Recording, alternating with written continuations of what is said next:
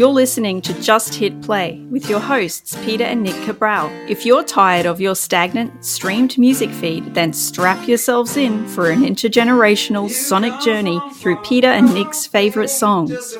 Welcome to episode 65 of Just Hit Play. I'm your host, Peter. With me is Nick. Nick, how you doing? Doing quite well. We're running down the end of summer, and yes. I'm looking forward to moving to a new school and all those exciting things. So yeah, I'm just feeling really optimistic and excited for everything right now. Yeah, when do you move? Today we're recording on the 19th, so September 1st, 2 weeks basically. So you have to pack? Yeah, that'll be like a few days before thing. Yeah. Well, we'll have to figure out when I'm going to get there, because I was talking to my buddy Andrew, who also lives in Toronto. And what I might do is I might rent an Airbnb for a few days, and we'll have to work out when we're going to record an episode in person, or at least maybe an episode or two episodes in person. So that'll be fun. Yeah, I'm really excited for that one. Yeah. So, Darren will have to work his magic when we're both overseas, but that'll be fine. How are you doing, Darren? I'm doing good. Cool. If you can tell, I don't know if you can tell by listening to this, it's very early in the morning here at 7:30 in the morning. This is my morning voice. I'm thinking it's a little huskier than normal. So if you're wondering why I sound even sexier than I usually do, it's because it's the morning. Just a tad. Just a tad. Yeah. I have a couple stories for you. Oh. I went to see a show a couple weeks ago. I saw Sugar Ross, and it was a really, really good show. Now, I loved the show. I didn't like the people that were around me. There were just hipster douchebags around me. It was really off-putting to be at that show with these people. Like these two idiots were behind me. And have you ever heard Sugar Ross? Do you know what they sound like? No, I don't think I know this band at all. Yeah, they're like they're Icelandic, and they sing in either sing in Icelandic or they make up their own lyrics. Like they make up their own language, I should say. Yes. No, I do know the band you're talking about. I'd never heard it said aloud. I'd never heard their name spoken. So I have no idea if that's even how you say their name. That's how I say the name. It could be completely different. I love them though. Yeah, I'm not super familiar with their work, but they've got like 8 songs that I love. The atmosphere, the instruments, how they play their instruments, it's brilliant. It's like listening to a movie soundtrack. At the show, and they broke it up into 2 sections. So they did a section for about an hour and a half, and then they came back and did another section. The problem was, it wasn't the band. They were fine. I overheard these 2 guys saying like, it was like, that 7th chord was amazing. Like, I couldn't believe he did that with the 7th chord. I'm like, what the fuck does that mean? And then the other guy goes, I love how the melody doesn't unresolve itself. I'm like, oh, shut the fuck up. Like they took me out of the show. Much. They took me out of the show because of how much of a douchebags they were being. So yeah, I had to try to drown them out because they were really annoying me. Like we're both big music guys, but yeah. I can say I've never sounded like that at a concert. That's right. It's just unnecessary. I don't know. Now I understand the irony because I'm about to talk about Fool's Gold for 20 minutes. Like I understand that there is an irony there, but yeah. I'll never say that 7th chord in Fool's Gold was amazing and the melody was never unresolved. Like how cool! Like I'll never say that kind of bullshit. Well, I went to a show as well. Yes, you did. Between the last couple episodes, or last episode now. Yeah, and I'll talk about it more when I get into my song. But I do distinctly remember at one point during one of the acts turning to my friend Sasha, who was there, and saying, wow, the audio mixing is fantastic. Right? Right. The engineer's doing an incredible job with the mixing and the levels. And so, I can't say my hands are clean. I don't know if I ever told you this. I went to see Coldplay years ago here in Brisbane at Suncorp Stadium. And it angered me how good the sound was. Because when you play a stadium show, sometimes the sound goes in and out depending on the wind and space and stuff like that. But the sound was like I was in a club. It was so good that it angered me how good the sound was. Like I could hear, sometimes when you're at a show and the singer says something, I was like, I have no idea what he just said. Yeah. Yeah. But I could hear every syllable, every cowbell, every guitar stroke. I could hear it all. Then I just remember getting really angry how good it was. Yeah. Yeah, I feel like when you're in an act like Coldplay, you have no excuse though to not have your shit engineered that well. Like you play stadiums almost every other night. Like, I feel like you've got to just have it down at that point. Yeah, it was one of the best shows I've seen, which is, I like Coldplay as much as I like any band, but yeah, I didn't like, it angered me how good it was. Yeah, I didn't want them to be that good. I saw Coldplay on their last major tour, 2017, I think. Yep. And yeah, they used to be my favorite band for a good while before high school, and incredible concert. Yeah. Like they catch hate for being a poppy rock band, but they were fantastic. Yeah. No, good band. They put on a hell of a show. So yeah. And my other story is that, my day job is a school photographer. And one of my favorite things to do is I go to a lot of special schools and I photograph, kids in wheelchairs or kids that might have some difficulties. And I was photographing this student and everything was fine. And he posed my photographs. I took 2 photographs and everything was fine. And then he lunged at me and threw a punch and punched me in the shoulder and tried to rip my shirt off. And then grabbed my arm to bite me before he was before the people that worked there sort of got a hold of him. So that was a bit surprising. I've never been punched and almost bitten at work before. And they say being a photographer is not a dangerous job. That's wild. Yeah, I can't. Yeah, wow. He was probably like 14, 15, so not like the strongest kid in the world, but when a student lunges at you, you sort of don't know what to do, and I sort of put up my arm to protect myself. And that was the arm he tried to bite. So, yeah. Was he Uruguayan by any chance? No, he was. I don't believe he was, but there was a Brazilian there because I was talking Portuguese to the Brazilian kid. But I don't think he was. I don't think he was Uruguayan. Okay. As because there was that famous Liverpudlian striker that likes to bite people from Uruguay. So yes. Yeah, just wondering if there's a connection there. Yeah, maybe there is a. Yeah, maybe there is a connection. Yeah, but El Matador never bit anyone, as far as I know. Well, I'm glad you escaped relatively unscathed from that incident. It took me a second to, just compose myself again because, someone tried to bite and throw a punch at me. But after that, I was fine. Yeah. They apologized. And I was like, you can't control a student who, that I don't know if he had autism or what difficulties he was having, but he was having a bad day and took it out on me, I guess. Yeah. Yeah. Well, it's just weird because you never go to work expecting to be bitten. Unless you're unless you're a wrestler or something, yeah, or a dentist, I guess, or a dentist, yeah, that could be a hazard, yeah. Other than that, you're not waking up and thinking that being bitten is in the cards for you, so that would be jarring. Normally. Yeah, not normally. Are you ready to get into some music? I am. All right, so let's listen to "Fool's Gold" by the Stone Roses, and I want to hear your take on it because this is one of my favorite early Britpop songs from the 90s. So Darren, just hit play on Fool's Gold.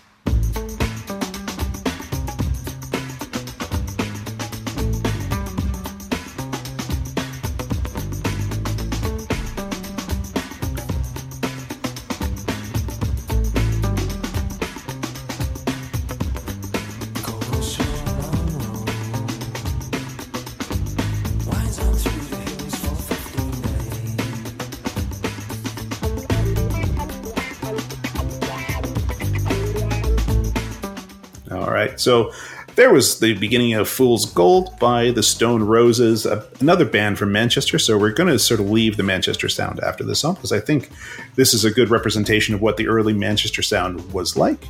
And I want to hear what you thought of Fool's Gold.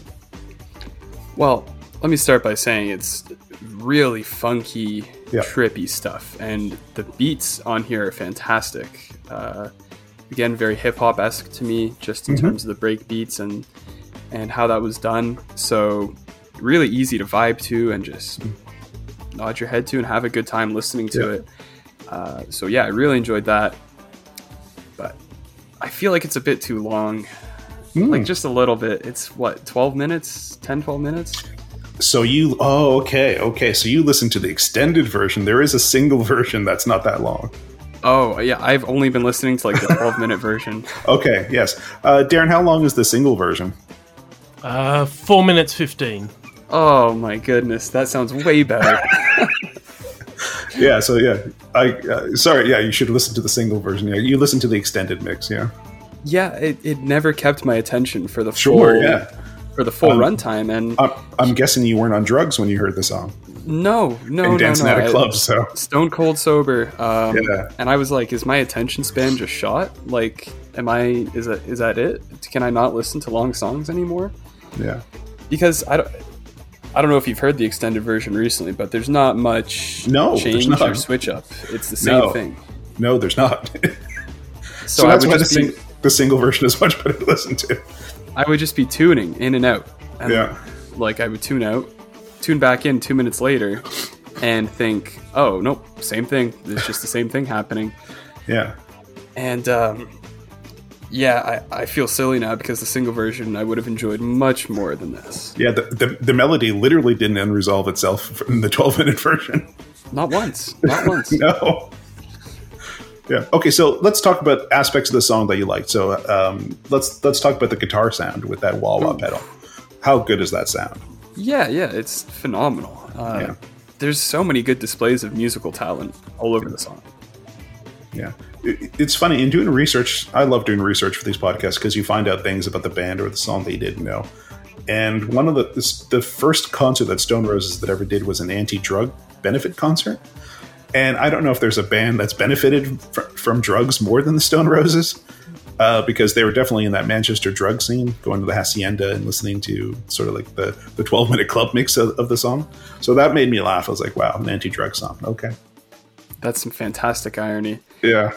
And when I was looking up the song, I saw it being tagged with the acid house genre. Yeah, I've never heard of acid house, but I'm assuming it's because, well, a subgenre of house music, like club dance music, specifically with the intention of like you listen to it on LSD or preferred to listen to on LSD.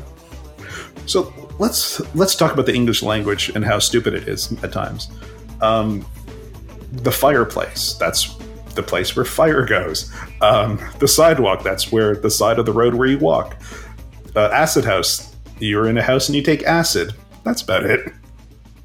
So it doesn't have anything to do with house music? Oh yeah, it's all that kind of stuff. Yeah. Okay, got it. Yeah. So it's all related to that kind of stuff. Yeah, you have to be on drugs, sort of. The acid house, yeah. For 12, especially for the 12-minute version. Yeah. Yeah, because I feel like if you're on drugs listening to that, you would lock in and sort of like you would really get entranced to the song. Stone Cold Sober, as I've been listening to it, like I said, I was just tuning in and out, and it was so tough for me. It was such a weird, dissonant thing where I really enjoyed the music, but I never really wanted to listen to the song in its entirety. Okay, so for the listeners out there, if you're sober, listen to the single version. If you happen to be on drugs, maybe skip to the 12-minute version. Yeah, I'm sure it would be really good in that scenario. Depending on what drugs you're taking, I guess. Yes. Mushrooms, probably the 12-minute version might be good for you. Yeah. Yes. So yeah. No, I'm sorry you had that experience because it's an amazing song. It is. It is, but it's not at the same time. It is so confusing for me. Yeah. And I was ready to come in here and talk about the differences in how I consume music versus how music used to be consumed, and how modern attention spans aren't built for 12-minute songs. Yeah. So it doesn't play for me now. No, it doesn't. No. Yeah, and turns out I was just listening to the wrong version. That's pretty cool. I like that. Yes. So one of their first shows, there's two very important people in the audience. Noel and Liam Gallagher from Oasis were at one of their first shows, and they saw these working class people on stage, and that's what they thought, we can do this. You know, they look like Oasis said that the Stone Roses look like people they were friends with. They looked like them, so this is where Oasis sort of started, was from a Stone Roses gig, which is kind of interesting as well. That's really cool. That's a great piece of trivia right there. Yeah. The Manchester scene was very working class. Manchester in the late 80s, early 90s was a very downtrodden city. I think it's changed a little bit now. I think it's more of a metropolitan city now, but especially in the sort of, the Iron Lady decade, the Margaret Thatcher years of England, there was a lot of austerity measures going on. There was a lot of like garbage strikes. There was a lot of protesting, workers going on strike, especially the working class. So I think Manchester and Liverpool and towns like that, like working class towns, would really have suffered in the late 80s, early 90s. No doubt. And what has been studied and found to happen in areas experiencing economic downturn and crisis is drug use goes up because people have to cope with their shitty reality somehow, and drugs become an attractive alternative. Yep. And that's the Manchester scene. That's the early 90s in Manchester. The acid house phase, the house phase, the going to clubs and with drugs in your pacifier, that all started, in that scene. I'm not going to lie. Listening to this song, I had to do some research on my own to see if I was missing something. Like why this song, why you chose it, why it's 12 minutes long. And so I was like doing some Wikipedia browsing, and I went on one of those nice Wikipedia rabbit holes, and I ended up on the Hacienda page, the nightclub in Manchester you've talked about. And I did some reading on that. And what a cool story. And interesting that MDMA was the drug of choice. Yeah. That seemed to be like what most people were taking at the time. Yeah. And I learned that essentially one girl died, I think one underage girl died, and then the club shut down for a while. Yeah. I think forever, or maybe it came back. I don't know. Yeah. The Hacienda lasted probably 5 years, maybe. As most scenes do, it gets too much, and then you sort of get the art scene, and and I was going to talk about this next week, but let's talk about it now. What we're listening to is the early 90s phase. So you get the art students, you get the working class people, you get really desperate people making this amazing music. Even if you could look at what's happening in America with grunge and Nirvana and Pearl Jam, these people don't have a choice. They're trying to make a music career. Cut to the late 90s, where the frat boys then start coming in, and you get bands like Korn and Limp Bizkit, Puddle of Mud. You get these really hardcore bands that come in that sort of pervert what the grunge scene was about. While there was anger in the grunge scene, a lot of that was towards the government themselves, their position in society. And then you get these frat boys that come in. Limp Bizkit is the best example I can give you, where they're just angry and they want to hurt people. Right. And that was never the ethics of the early 90s scene. There's a great documentary right now on Netflix about Woodstock of 99. I recommend everyone to watch it. If you want to see what the late 90s, what the music was like in the late 90s, Kid Rock was huge. Just put that perspective. Kid Rock was one of the biggest acts in the world. Kid Rock is shit. Limp Bizkit is awful. So these were the bands that were making all the money. And what they did during the Woodstock tour. And it's a really eye-opener of how bad music got, say, after 96, 97. And what do you think the reason is for that? Like you say that it was the frat boys, that type of crowd that started being the musicians that were popular, but what do you think the underlying cause is of that shift? Yeah. Alternative music was alternative, and then because of the success of Nirvana, it became mainstream. Then you had all these young men have a lot of anger issues. I go to a lot of schools and see boys, and they're constantly beating each other up or taunting each other or throwing things at each other. It's just what a lot of young men do. And you get into that machismo and that, you just bring over the anger where, a lot of the early grunge stuff was all done by nerds, right? They were done by people that were picked on by the music that came out in the late 90s. So once it shifted to the mainstream, the music just got watered down, and a different version of it started to come out in the late mid, it started in the mid 90s to the late 90s. Got it. That's really interesting. I find that fascinating. Yeah. The shifts in demographic and everything you just described that creates a different sound of music and dilutes it. Like you said, that's crazy to me. Yeah. I would love thinking about that more, really interesting. Well, you heard, you've said you've liked a band called Sonic Youth. Yeah. There's no more alternative sounding band than Sonic Youth. They've written probably one single that'd be considered a single, and they were closing big festival dates. It's just, should Sonic Youth be closing festivals? Probably not. They should be in a club somewhere with like-minded people. But they're closing a festival of like 30,000 people, and everyone knew who they were. Like the alternative it exploded into the mainstream, and it was cool. But it just brought so much anger and so much stupidity from the mainstream, unfortunately. Huh. And that Woodstock documentary, I have been meaning to watch that. It is amazing. Is that the Woodstock where DMX performed? If he did, he's not mentioned in the episode. Okay.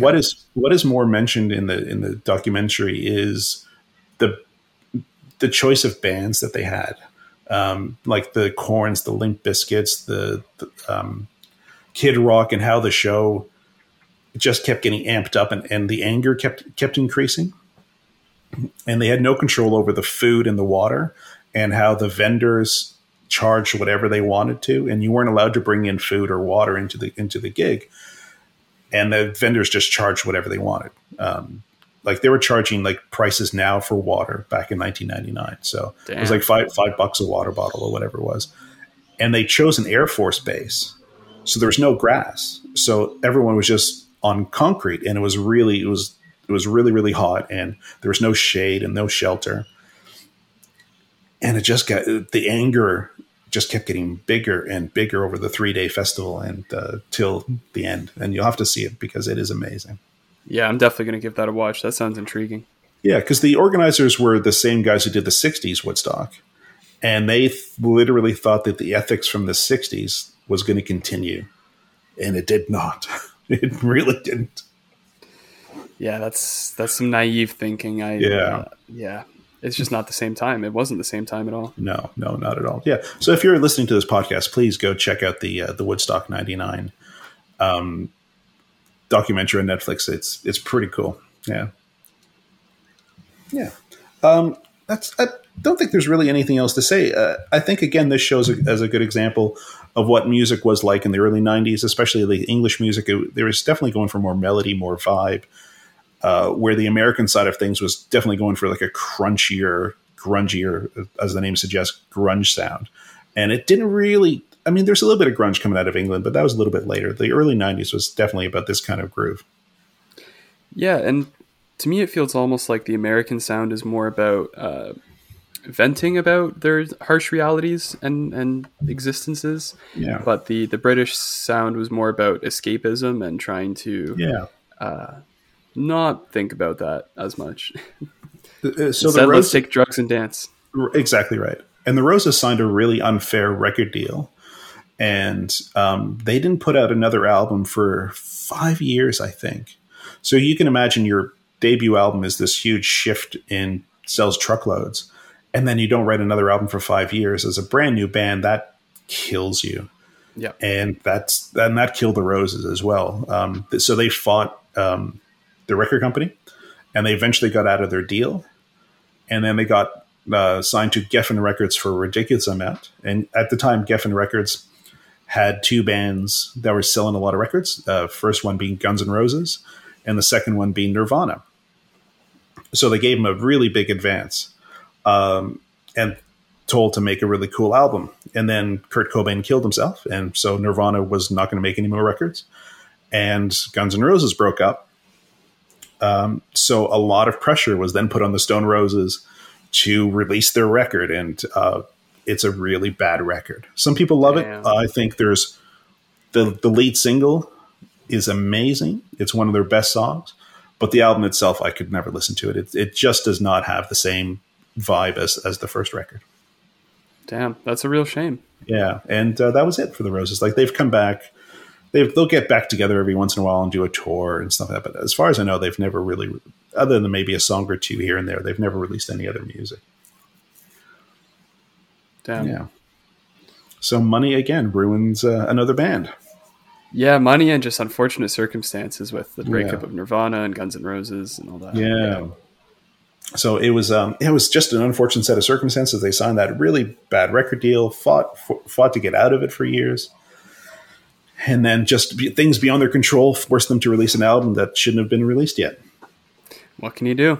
What can you do? But at least we've always got Fool's Gold, especially the 12-minute version. Well, on this album, there's another song called "I Am the Resurrection," which is amazing, and that is that's about an 8 or 9 minute song.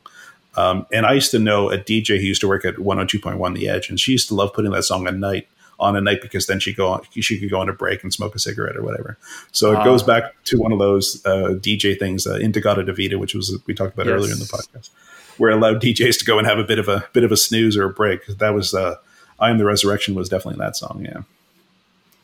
Even DJs need to have breaks. They need to have a bit of a smoke break. Yeah, they need to go for a smoko. Yeah. Yeah. So I would say maybe go back and listen to the single version. I think I have to just to do it justice. Yeah. Yeah. Because the 12-minute version is it's just there is no change in the 12-minute version. Far too long. Yeah. Yeah, when you said that, I was like, it's not that long. I was thinking, man, it's like, it's only a 4-minute song. And then you're like, it's 12 minutes. I'm like, oh, okay. Yeah. No, I made a mistake for sure. Darren, what did you think of "Fool's Gold" by the Roses? Yeah, not for me. Didn't like it? Nope. Okay. I think we're going to get into your song, and I'm really intrigued on why you picked the song. Because let me say it straight. It surprised me, and I really liked it. But I'm sort of curious on why you picked it. Well, the main reason I wanted to go with this song was because I just saw Angel Olsen about a week ago. She was one of the acts at the concert. It was her, Julianne Baker, who we did Relative Fiction on this podcast, and Sharon Van Etten. And it was a phenomenal concert. All three of them were amazing. And I was just listening to a lot of Angel Olsen in the lead up to the concert. This is probably my favorite song by her. I don't think it's her best, but it's my favorite. And I just thought it was a cool sound that I haven't really gone into much on the podcast. So, right.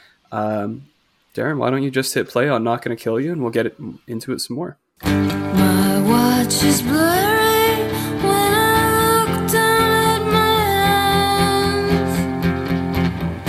I'm just another alive with impossible plans. I turn the lights low, but we both know where we are. And when it's over, what becomes of your pure? All right, so as I said, this is one of my favorite songs by Angel Olsen. It's off of her third album, My Woman, from 2016. And I love this song, and you mentioned you liked it, so give me your brief thoughts on this. I didn't really know.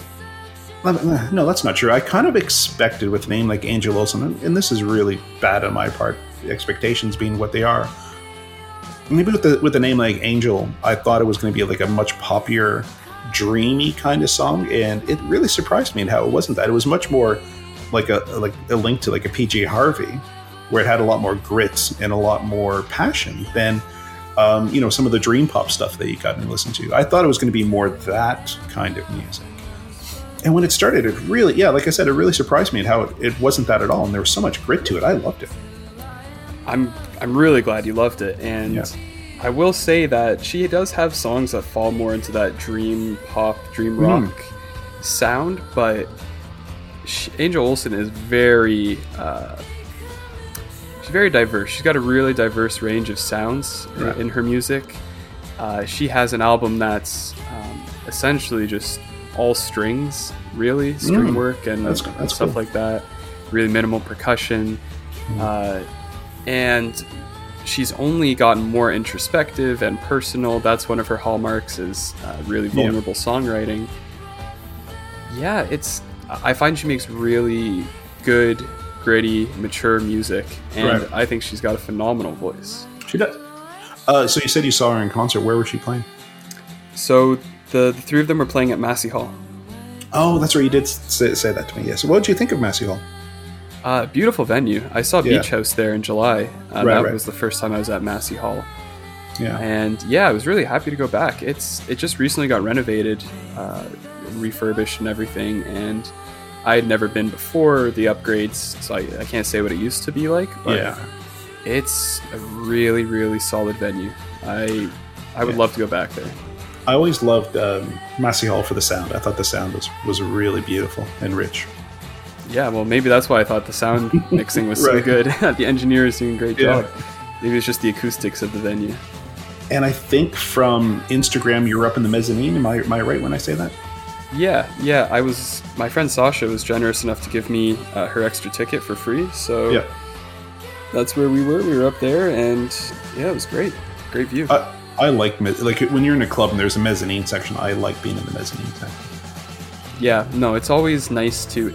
It's more laid back up there, more so about just spectating and enjoying. Yeah, it's the view is fantastic. There's usually not a bad seat in the house, and I don't know. There's something about seeing the crowd on the ground get into a song.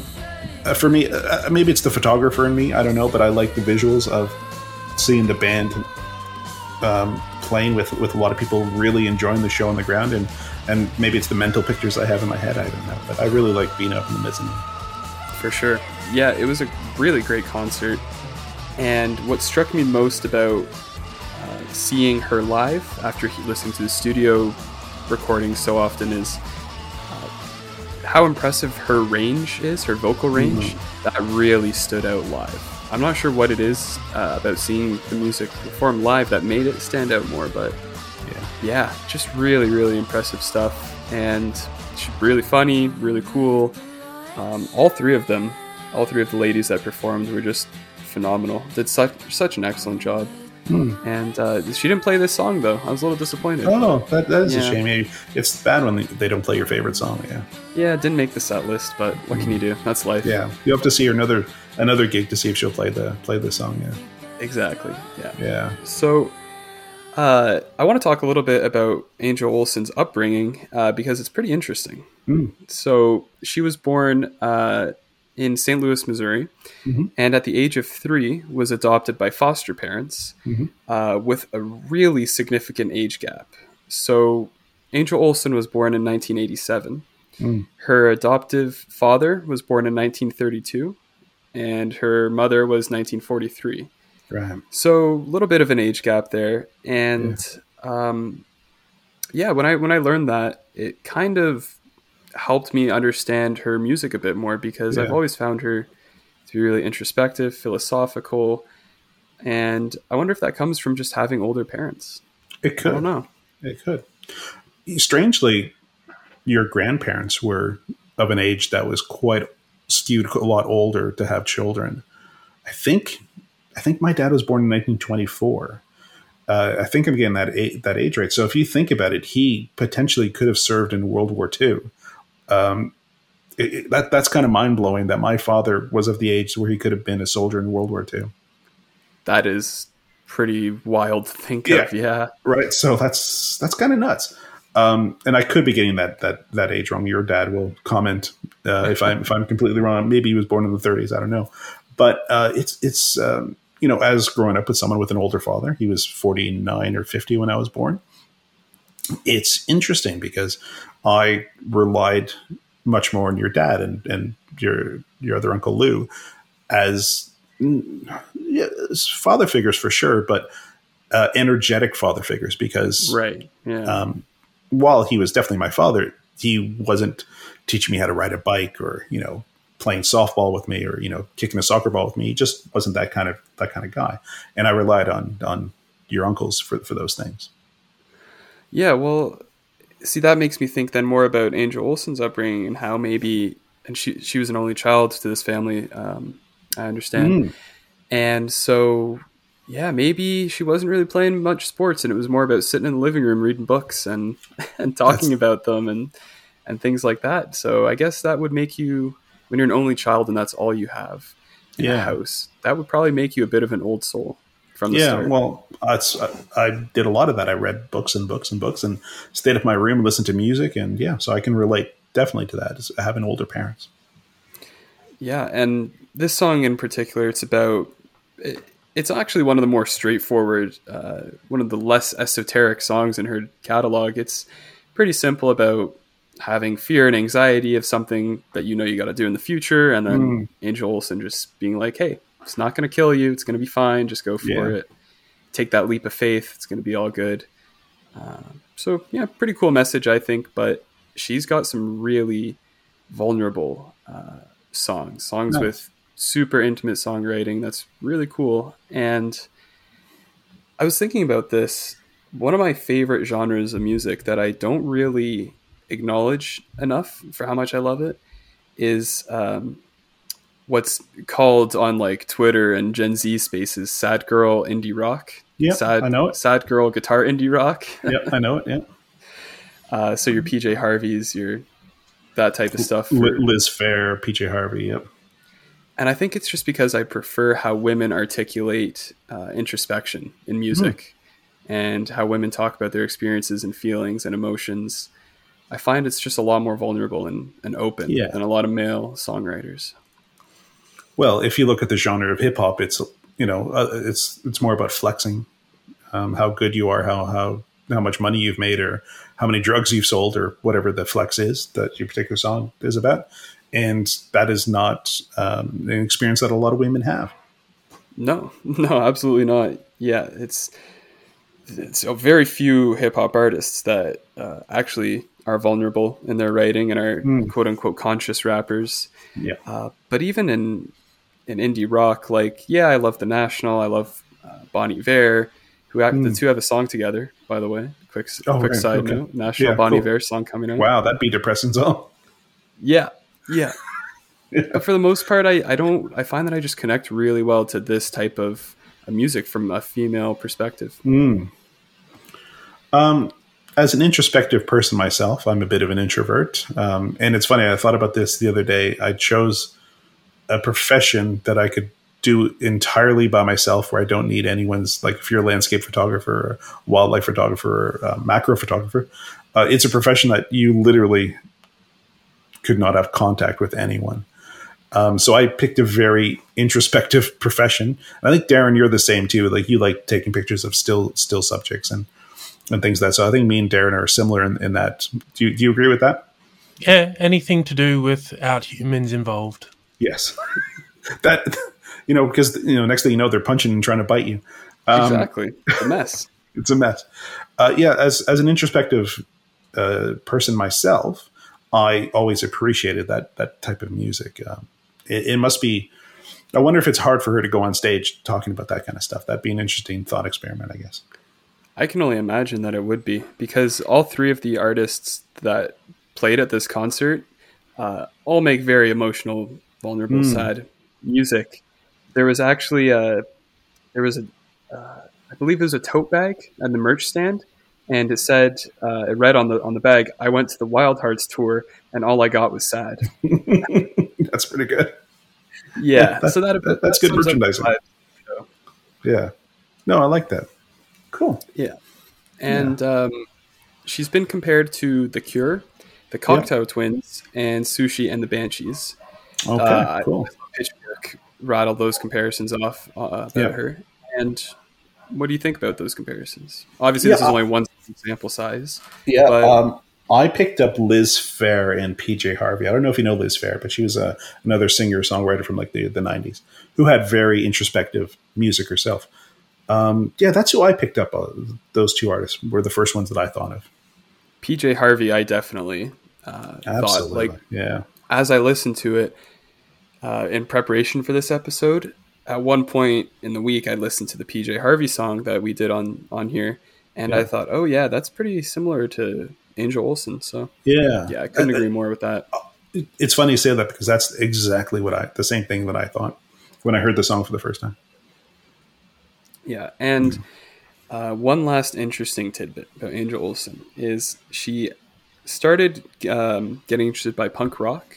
That was her first like musical genre that she was really into. She wanted to learn how to make punk songs, and then she got really into Christian rock right after. Somehow she went from punk rock to Christian rock. Yeah, played in like Christian rock band from a punk rock band, and then I guess somewhere along the line, that turned into this type of music. Right. Which, I find it weird or not weird, but intriguing that she came from two very opposite ends of the spectrum in terms of message and energy. Yeah. And landed on a really introspective guitar-driven sound. I think a lot of introspective people question their mortality and their place in life, and maybe that leads them to religion, because that's, again, a very thing you can do by yourself, and find out your morality and things like that. So maybe it was down that road. She was trying to figure things out. Yeah, could be. I think it's got to be something along those lines too. Yeah. No, the song really surprised me. I was expecting a much poppier sound. I think, with a name like Angel, that sort of confused me. And I think you sort of said something similar when I played you Iggy Pop. You were expecting more of a pop song, yes, instead of what you got. Yeah, it's funny how we have such biases based on names and stuff like that. When you see, it's very interesting. This is certainly not a pop song at all. I will say it's definitely one of her more accessible songs, and I think that's why it's my favorite. Very replayable. Yeah, it's not a very mainstream poppy song at all. It's really guitar driven and heavy, and towards the end it gets pretty experimental just in terms of what she's doing with her vocals. Yeah. So I'm really glad you enjoyed it. Yeah, I thought you would. I had a feeling you'd like this one, and I thought it'd be a nice break after doing so much hip hop in a row to throw in something completely different. And it was very different, indeed. I was going to ask you also, when she was performing live, was it like by herself? Was there a band with her? How was the song? How were the songs performed? Yeah, full band. Okay. Yeah, cool. No, I really dug it. It was a song I was not expecting, which is always nice.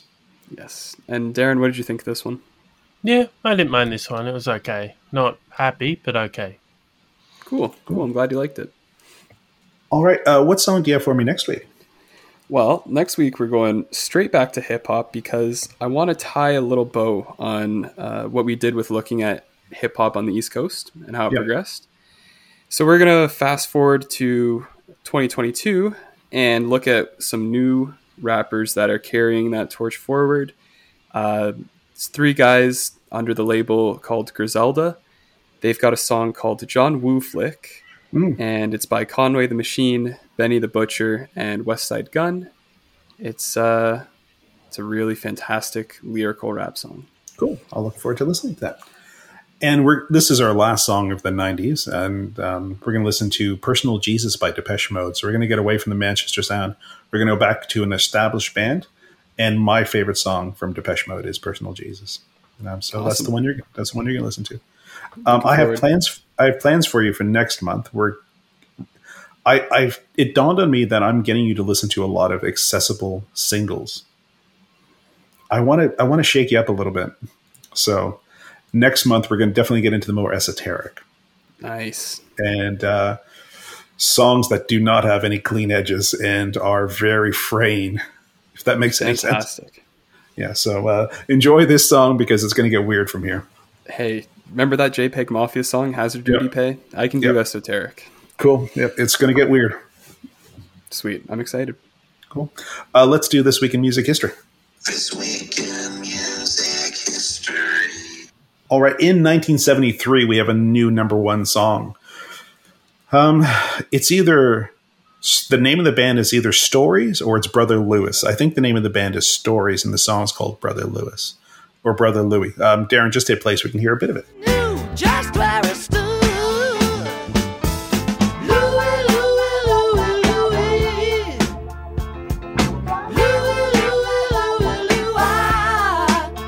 I never heard that song, or I thought I'd never heard that song before until, as you can hear in the chorus as we heard the song, it's from the TV show called Louie, starring Louis C.K.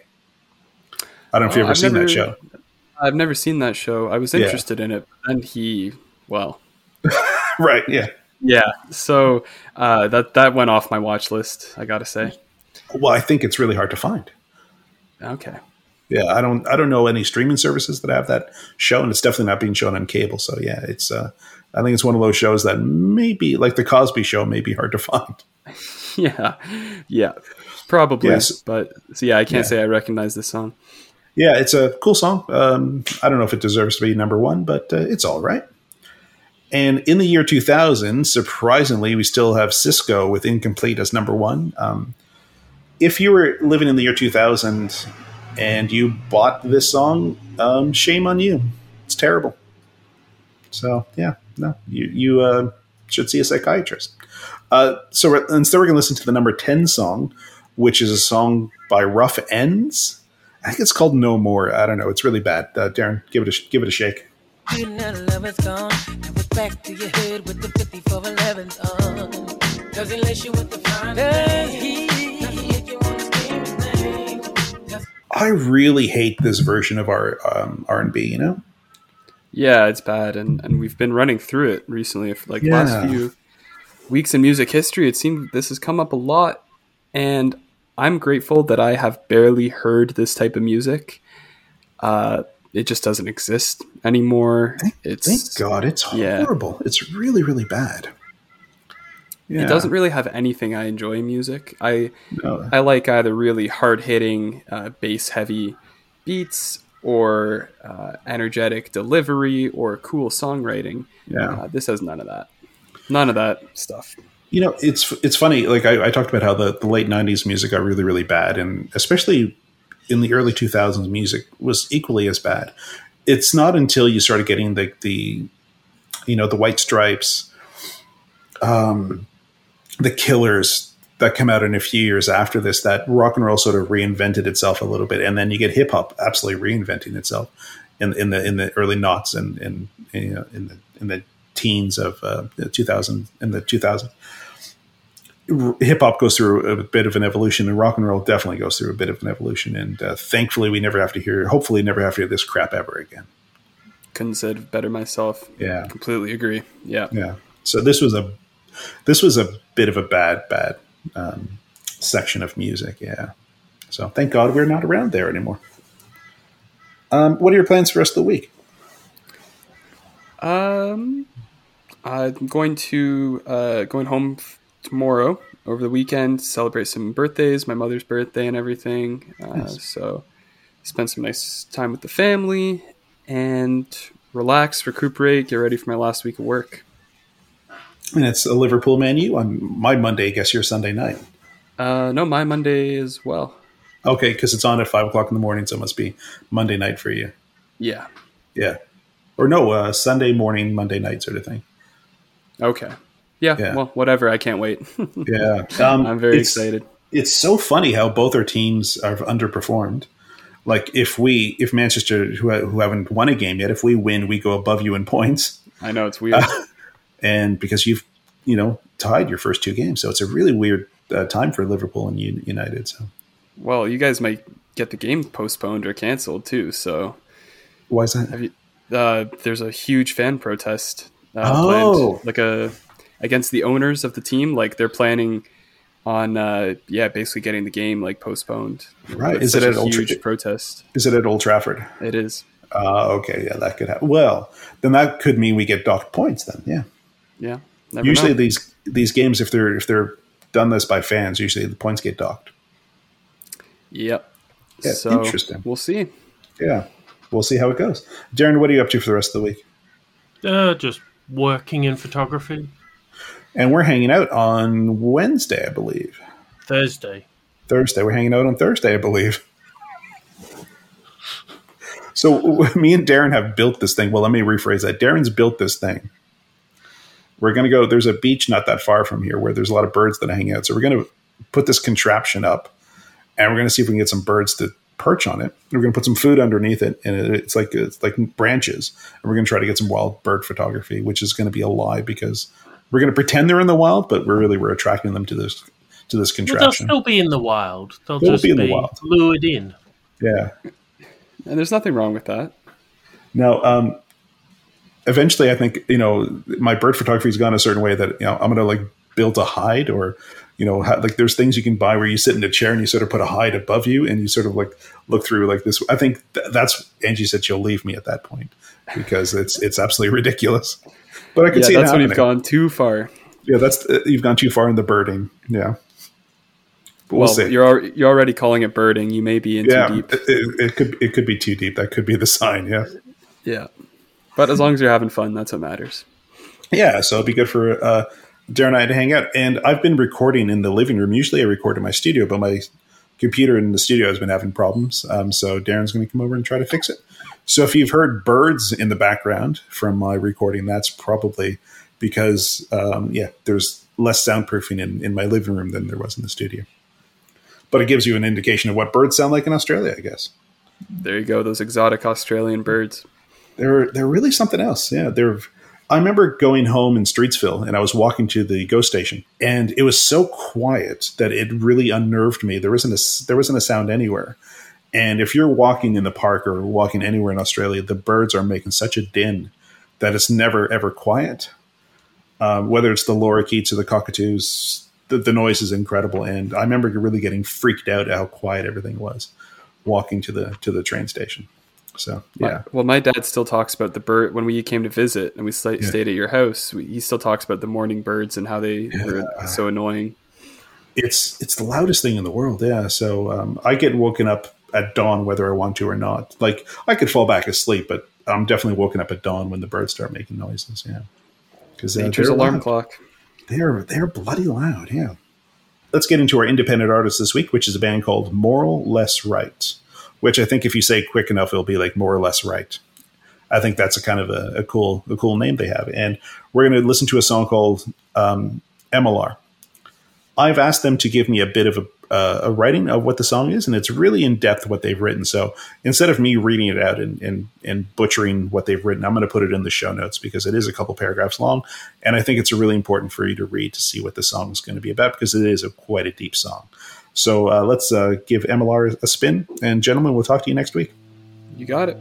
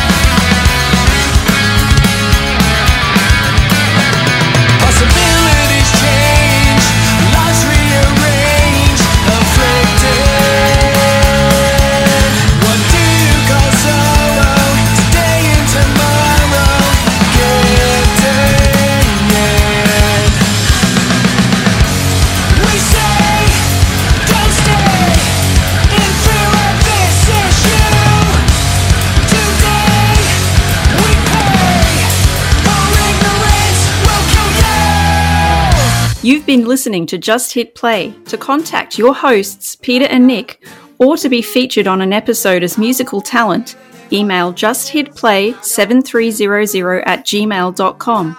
Keep up to date with news and announcements by following on Instagram and Facebook, linked in the show notes. Subscribe on your favourite podcatcher to tune in next week for more sonic delights.